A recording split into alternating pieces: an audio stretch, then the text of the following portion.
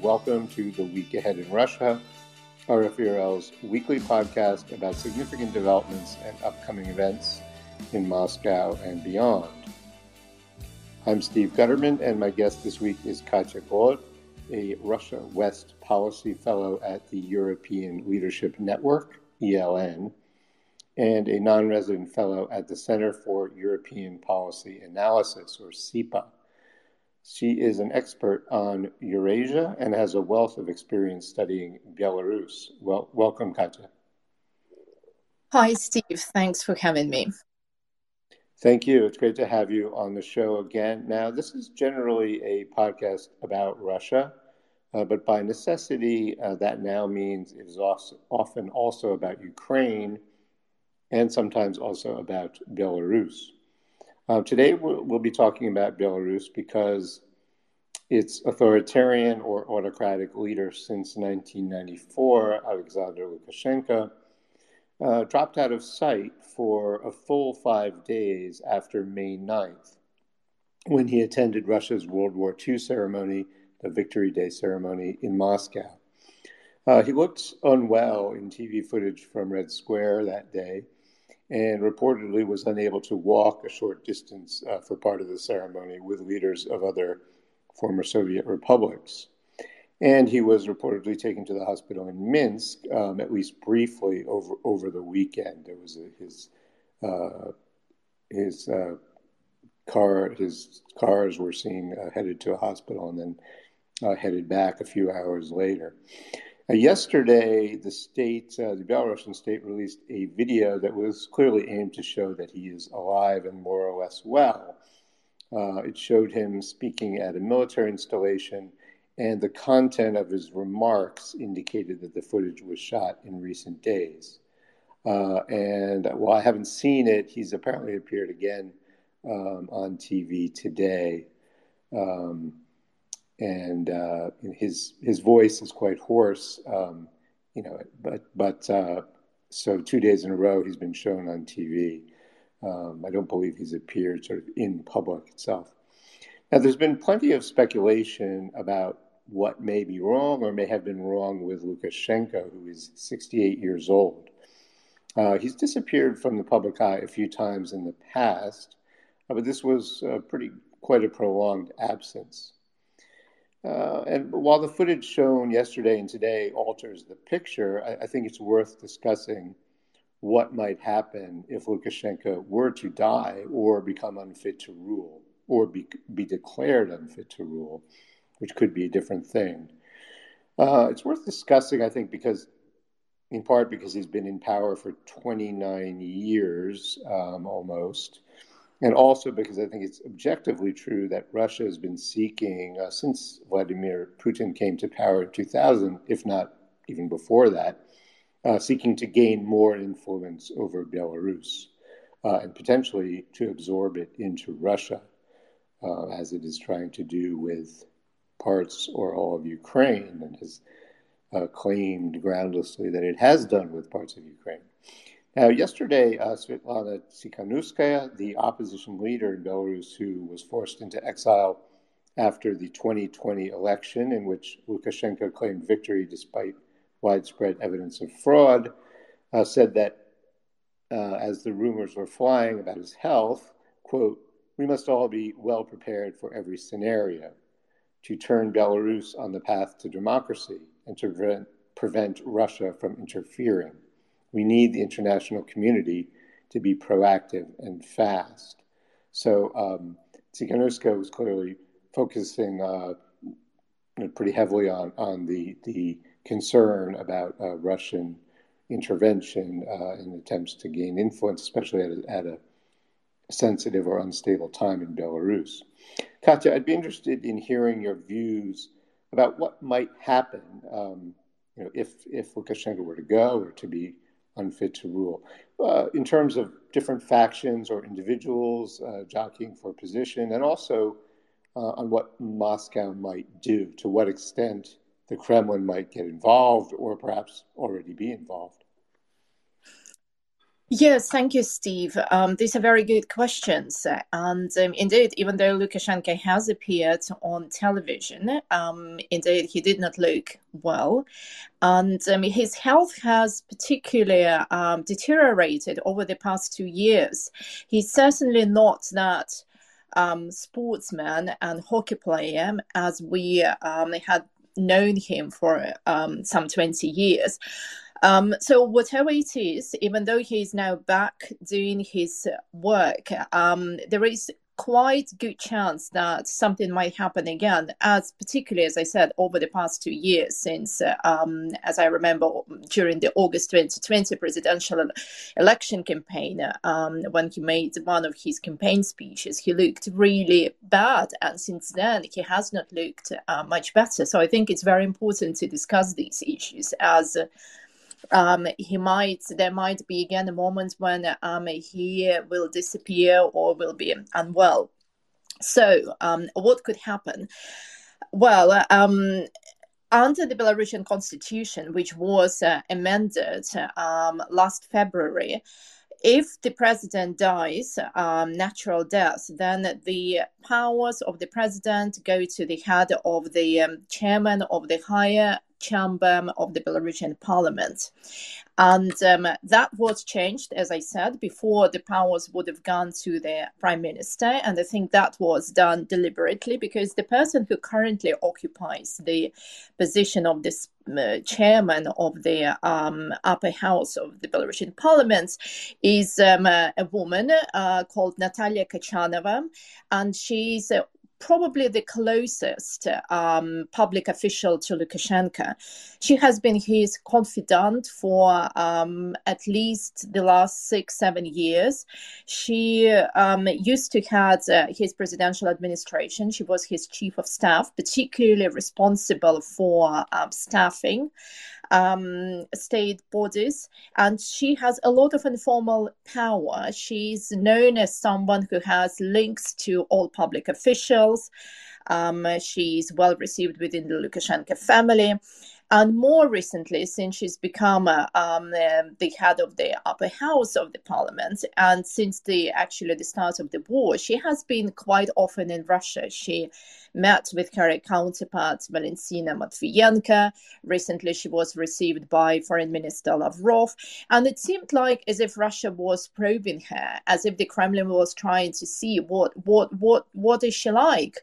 And I think that's not very surprising. I think the Kremlin would see her as someone who could be a good conduit for their power, someone through whom they could exert some influence over Belarus. Again, coming back back to the amended constitution, if the president dies, the head of the upper house assumes the duties of the president, and then within the next 30-70 days, new elections must be called. New presidential election must be called, but nothing is specified in either in the constitution or in other Belarusian laws how these elections will be conducted, who will be, how the commissions will be set up. All that is vague and probably left deliberately very vague. So it leaves a lot of space for interpretation and for different individuals and factions to step in. And as I mentioned, Natalia Kachanova has a lot of informal power, but second person who comes to mind who has a lot of formal power is actually the current prime minister. Well, a lot, obviously, all very relative in a very personalistic regime like the one of Alyaksandr Lukashenka. But Roman Holodchenko, he's someone who has real official powers, much more than the head of the upper house of parliament. He also has very good links to Moscow, and he probably would be some who might be interested in taking more power should the situation comes to Lukashenko dying. I would like to mention two more people. One person is the head of the state secretary of the Security Council, someone called Alyaksandr Wolfovich, and he is Russian. He is Russian military. He graduated from a Moscow command school.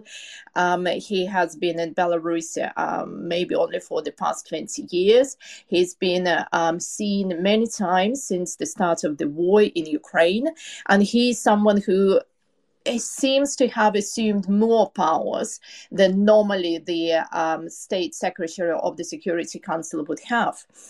Again, very convenient person to push the Kremlin's interest into Belarus. And the last person I would like to mention here is Lukashenko's eldest son, Viktor Lukashenko. And although for the past 2 years, Viktor Lukashenko has been just the head of the National Olympic Committee, up until that time, for some 20 years, Viktor Lukashenko was president's security advisor. So Viktor Lukashenko is someone who still has the power over Belarusian Siloviki, someone who knows very well security services, and someone who also has some state experience. So therefore, I would think that he will also come into play if and where that Belarus would somehow lose Lukashenko. There is another case if the president becomes incapacitated, that he's still alive, but then the Belarusian constitution allows the parliament, both chambers of the Belarusian parliament, if they manage to have 2/3 majorities, they can remove the president from the office. I don't see this scenario in Belarus again, because in Belarus it's mainly, well, it is Lukashenko who holds all the strings of power, and it's hard to imagine someone like Bastrykin or Patrushev who has some similar influence over public officials. So I don't think that anyone would take this responsibility to actually convene this session of parliament and declare Lukashenko incapacitated. And the last thing I would like to mention here is, of course, the Belarusian opposition. And obviously, they are also a player led by Svetlana Tikhanovskaya.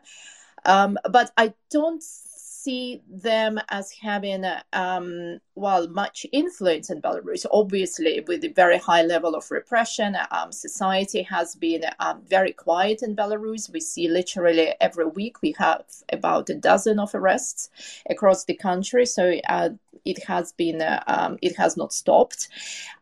So society is very quiet. It somewhat lost its support to Tikhanovskaya, because they don't see her as having achieved much over 2.5 years that she has been the leader of the opposition. But more importantly, she does not really have many links to the regime inside the country.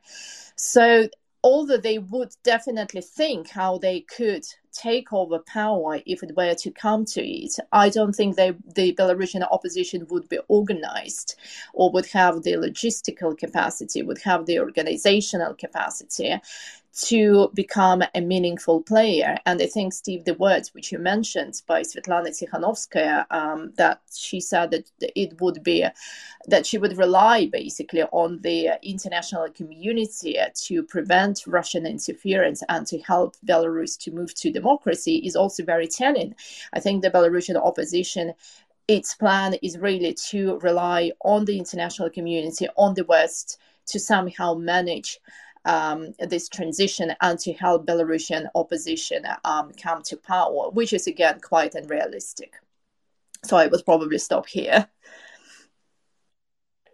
All right, thanks very much. That's extremely useful rundown, great rundown on some of the main figures involved, and also, yeah, that's a big kind of question mark.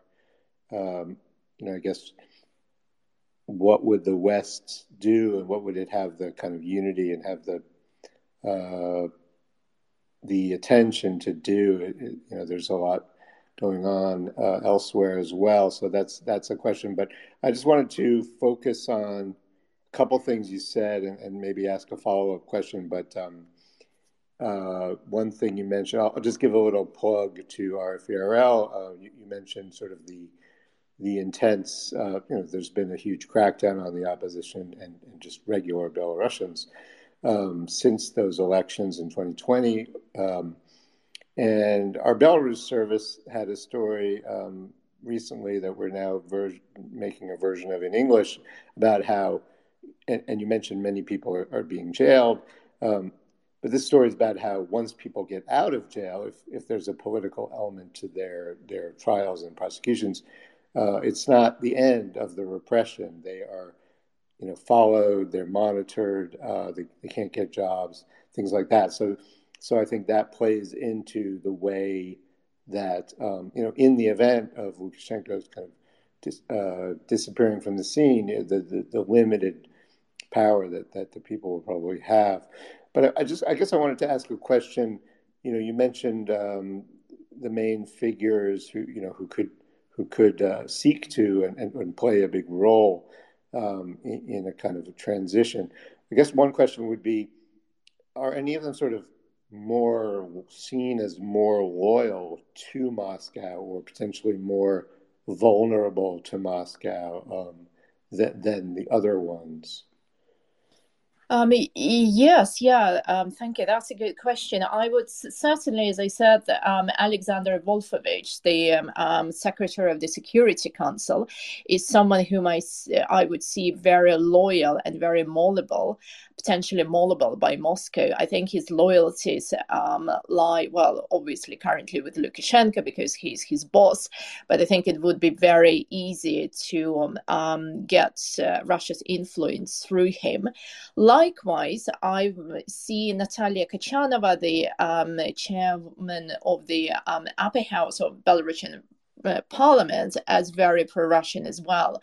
She is, as a woman, we have, I mean, this is an awful remark to make, but that's how things are in Belarus. We have really seen her basically advocating for every single words that Lukashenko, every single policy or step that he has been taken, particularly since the August 2020 elections. She has been extremely loyal to him. She has been also very, she has, this kind of soft, gentle note to her that maybe some men are missing. And she has really gone out into the public, tried to talk to various layers of society, to students, to workers. What she said was very much kind of within the Soviet dogmas and Soviet cliches. She was not impressive at all, but nonetheless, she is someone who I think can be very well also altered to particular needs, be it Russia's needs or maybe some Siloviki within the Belarusian elites. Viktor Lukashenko, funny enough, I would see him as probably someone who would be more resistant to Russia just because he's a younger person, well, relatively younger, in his late 40s. He's someone who grew up during the independent Belarus, and he's someone who still has some of his father's values that it should be independent country. Of course, the power of Lukashenko within this country is what matters most to Alyaksandr Lukashenko and to his son. But at the same time, Viktor Lukashenko is still of a newer generation of Belarusian officials who would not like to see Belarus being absorbed by Russia, even more, I would argue, than his father does. That's interesting. Yes, and I could see. I mean, just sort of subjectively, I could see how. I mean, his father has sort of spent his life, his career, playing off Russia against the West. I mean, less so in the last since those elections and since the Russian war in Ukraine. He's obviously not winning any accolades in the West, but he's.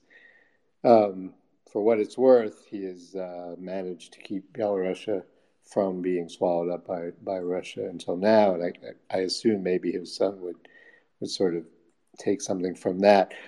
Just going to go to the second question shortly. I just wanted to make a quick point or point out that you mentioned Lukashenko's health or physical condition seems to have been getting worse, or certainly not what it was 2 years ago and 3 years ago during or before the August 2020 election. One thing, Putin and Lukashenko, they've had many meetings, and they've often played hockey together.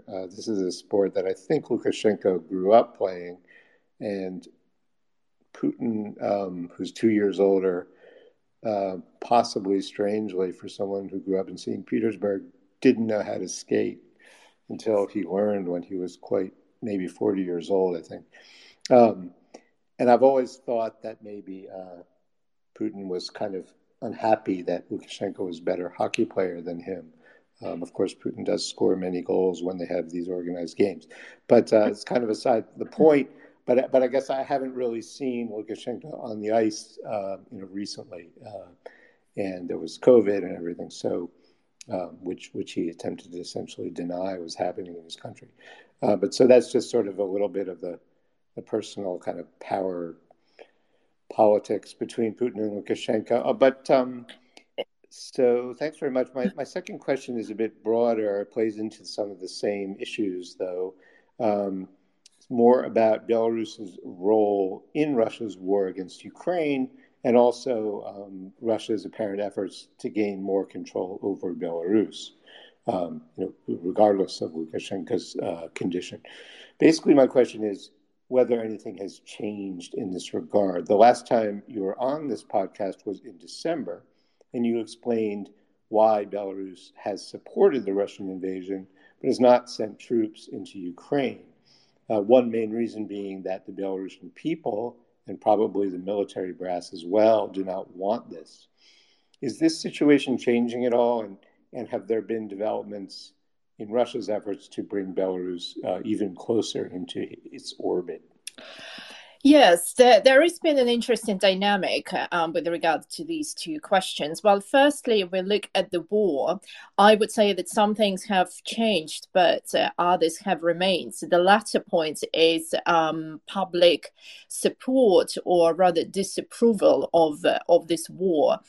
There was again a poll that was conducted in April, and we see exactly the same very high figures that we have seen since the beginning of the Russian invasion of Ukraine. That's 97% of Belarusians say that they do not want to see Belarusian troops on the Ukrainian soil. Furthermore, the same percentage, about 45-50% of people say that they do not support Russia's war, and only 1/3 says that they approve of what Russia is doing in Ukraine. Again, these figures have not changed since 2022, and that shows perhaps, or gives a clue, why Lukashenko has been trying somewhat to distance himself more and more from the war. And I will explain what I mean by that. Well, first of all, when I was there on your podcast in December, I talked about how Belarus provided medical care to Russian soldiers, how Belarus also provided various logistical supply lines, how Belarus gave various types of ammunitions, etc. And how many actually rockets were launched from Belarus. I think it was about 818 as of September. Well, these things have more or less stopped. Well, first of all, there have been no missiles fired from Belarus since September. Obviously, as the front lines have shifted, then Belarusian healthcare hasn't been so useful to Russia. So I don't think we see now many, if any at all, Russian soldiers being treated in Belarusian hospitals. I think Lukashenko has probably given all of those Soviet tanks and armored vehicles and ammunition, shells, what Belarus has had by now. So I think this traffic has also largely ceased. At the same time, even at the level of rhetoric, I think we see an interesting difference what Lukashenko has been saying, because prior, probably up to December last year, he had been always saying that the West and Ukraine are trying to attack us and we have to be prepared, etc. Well, about a month ago, everyone noticed how he completely changed this rhetoric. And when being in the south of Belarus, in the area bordering Ukraine, he actually said that no, neither Ukraine nor the West are going to attack us. Just relax, don't get agitated. And I think, even though you can, of course, argue that Lukashenko can say various things, they don't mean that, he follows through with action. But I think he's hit him home that at least on the battlefield, Russia is losing, and he does not want to be seen associated with Russia. So we see much more active support. By the way, also, of course, the training of Russian soldiers that Belarus did very actively in the autumn and in the winter, that has also finished. Well, maybe if there is a new mobilization campaign in Russia, then Belarus would again be active. But so far, Belarus has militarily distanced. It has been trying to distance itself from Russia. And also, as I said, the rhetoric has changed, as Lukashenko is really now worried that he does not want to be associated with Putin. He does not want to have further sanctions by the West, and he still sees that the war is very unpopular with the Belarusian public and with the Belarusian elite, political, economic, or the security elites.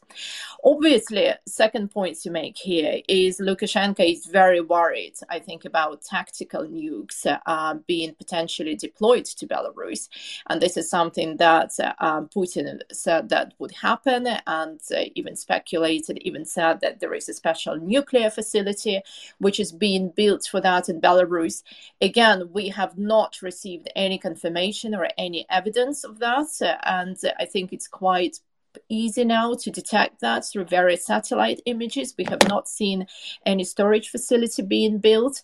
And I think also, there was an interesting dynamic around that announcement by Putin that Lukashenko again kept very silent for a week on the topic. Even before, he had always been saying that he would like to have nukes. But I think one thing is to use this idea of having nukes as a deterrent, theoretical deterrent, and completely different when these nukes might be moved to your territory, to your country, and might be even used in increasingly unpredictable outcomes. I think Lukashenko is quite worried about that. He does not want these nukes to be in Belarus, because obviously that also means more military, more presence by the Russian military, which, by the way, has also decreased. I think the latest estimate is that we have about 2,500 Russian troops in Belarus and 2,500, and this is down from about 10,000-12,000 that we saw in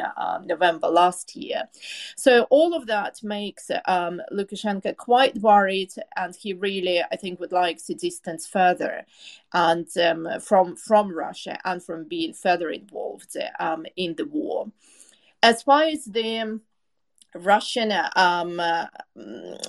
absorption of Belarus, or Russia trying to get Belarus closer integrated into itself is concerned, I think things are definitely moving, although slowly. Again, is kind of, this typical Putin's manner, a way of squeezing, your enemy, doing it gradually. A lot of the things are happening outside of the public eye. But for example, we know that, in terms of economic integration, at least, I will remind you that in November 2021, Belarus and Russia signed this 28 so-called union programs of which sort of coordinated integration in various economic fields. And although there hasn't been much discussion about it in the public, there have been certain, clues dropped, certain statements made by Deputy Prime Minister of Belarus and the Economy Minister. So we see that these documents are being further furnished with details.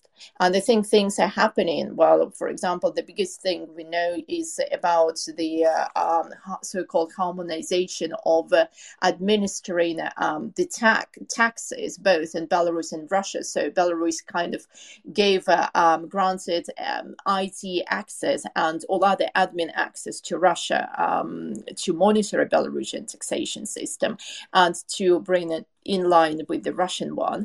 And there have been other things which have not been discussed. So I think Russia is still having, the Kremlin is having this very slow, gradual approach of trying to incorporate Belarusian economy as much as possible, whilst kind of leaving the political integration outside of it. And Russia does not need, to press on with any sort of formal political integration, because Lukashenko is doing, I think, most of what Putin requested from him. Again, we can talk about the sort of semi-recognition of, the so-called Donetsk and Luhansk regions, and the recent visit of Pushilin to Belarus. If, for example, a year ago, all that went, very much unreported by the Belarusian media, and Lukashenko did not meet with the representatives of these breakaway Russian occupied territories, then this time it was a big meeting that Lukashenko, made Pushilin very welcome, etc. So things like this are definitely happening, and that's probably the Russia's approach, that it can gradually get Belarus more absorbed through other channels rather than doing it in a open political way. Thanks very much, Katya. That's incredible detail but also kind of comprehensive description of what's happening on several fronts, so to speak. That's quite striking. I've been sort of unaware of what's been going on lately in all those directions, but it sounds like you're describing kind of a stealth Russian effort to get the closer integration done, mostly through the economy, while you still have Lukashenko kind of, you're painting a picture, I think, of Lukashenko, who, from the beginning, I always like to say that I think throughout the 90s and 2000s, the key to his popularity to a large degree, especially during the Chechen wars in Russia, was that he was not sending Belarusians to fight. And he was popular for that, including in Russia. So that's the background of his,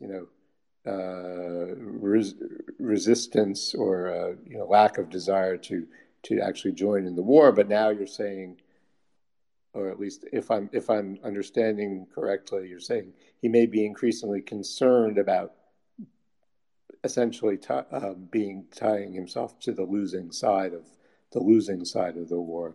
Yes, yeah, I think you're absolutely right. He's worried about that. He's worried about the new sanctions as well. He's worried how the public views him and the war, and he does not want to lose this remaining 30% of support, which has not increased since over the past 5 years. I would probably just add a bit, one more thing about the economy, that, of course, with the Western sanctions, Belarus has been automatically pushed more into the Russian economic orbit, if you wish. Again, there has been some research done by the economists which suggests that about 70% of the trades that Belarus used to have with the EU has now been overtaken by Russia. So these goods and products, they all go to Russia. We don't know whether then they are sold further on to the EU because the statistics is classified, but at least Belarus has been able to persuade Russian suppliers that it's a good market. We see also through the military-industrial complex, we have seen far more cooperation than in the past. Russia has given Belarus a 1.5 billion loan for 14 various projects in the military-industrial complex, and that includes, the heavy machinery like chassis, but also includes some electronics. Of course, Belarus is not a country that, would be a potential, alternative to Western technology, but nonetheless, it can provide something, and Russia is quite short of any, military weapons or ammunition, and that would be, again, quite helpful to Belarus, and that would also mean further integration of various Belarusian sectors into the Russian economy.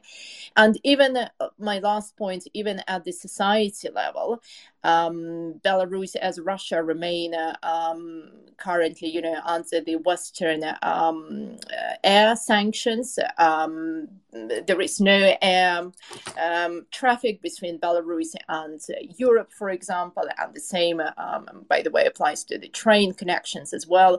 And we see now that increasingly many people in Belarus who would normally go on holiday to somewhere in Europe, that was very normal to go to Lithuania or through Poland, goes further to Spain, to Italy, etc. And now we seem to get more and more statistics and, anecdotal evidence of people actually, going to Russia's Sochi.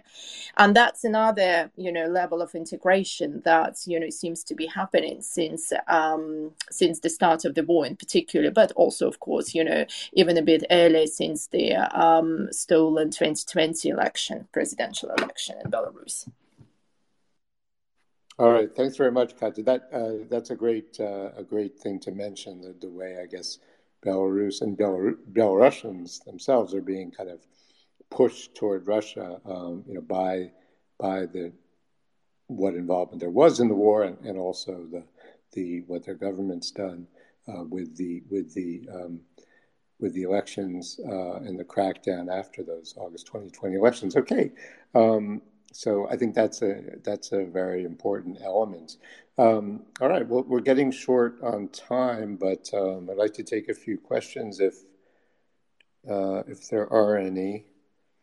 Again, if you'd like to ask a question, you can raise your hand by hitting the button to request to speak. You can send a DM or post the question as a reply in this Twitter space. We'll see if any are coming in. Comments? Katia, thanks very much for joining me. Thanks very much, Steve, for having me. Once again, I've been speaking to Katia Glod, a Russia West Policy Fellow at the European Leadership Network and a non-resident fellow at the Center for European Policy Analysis.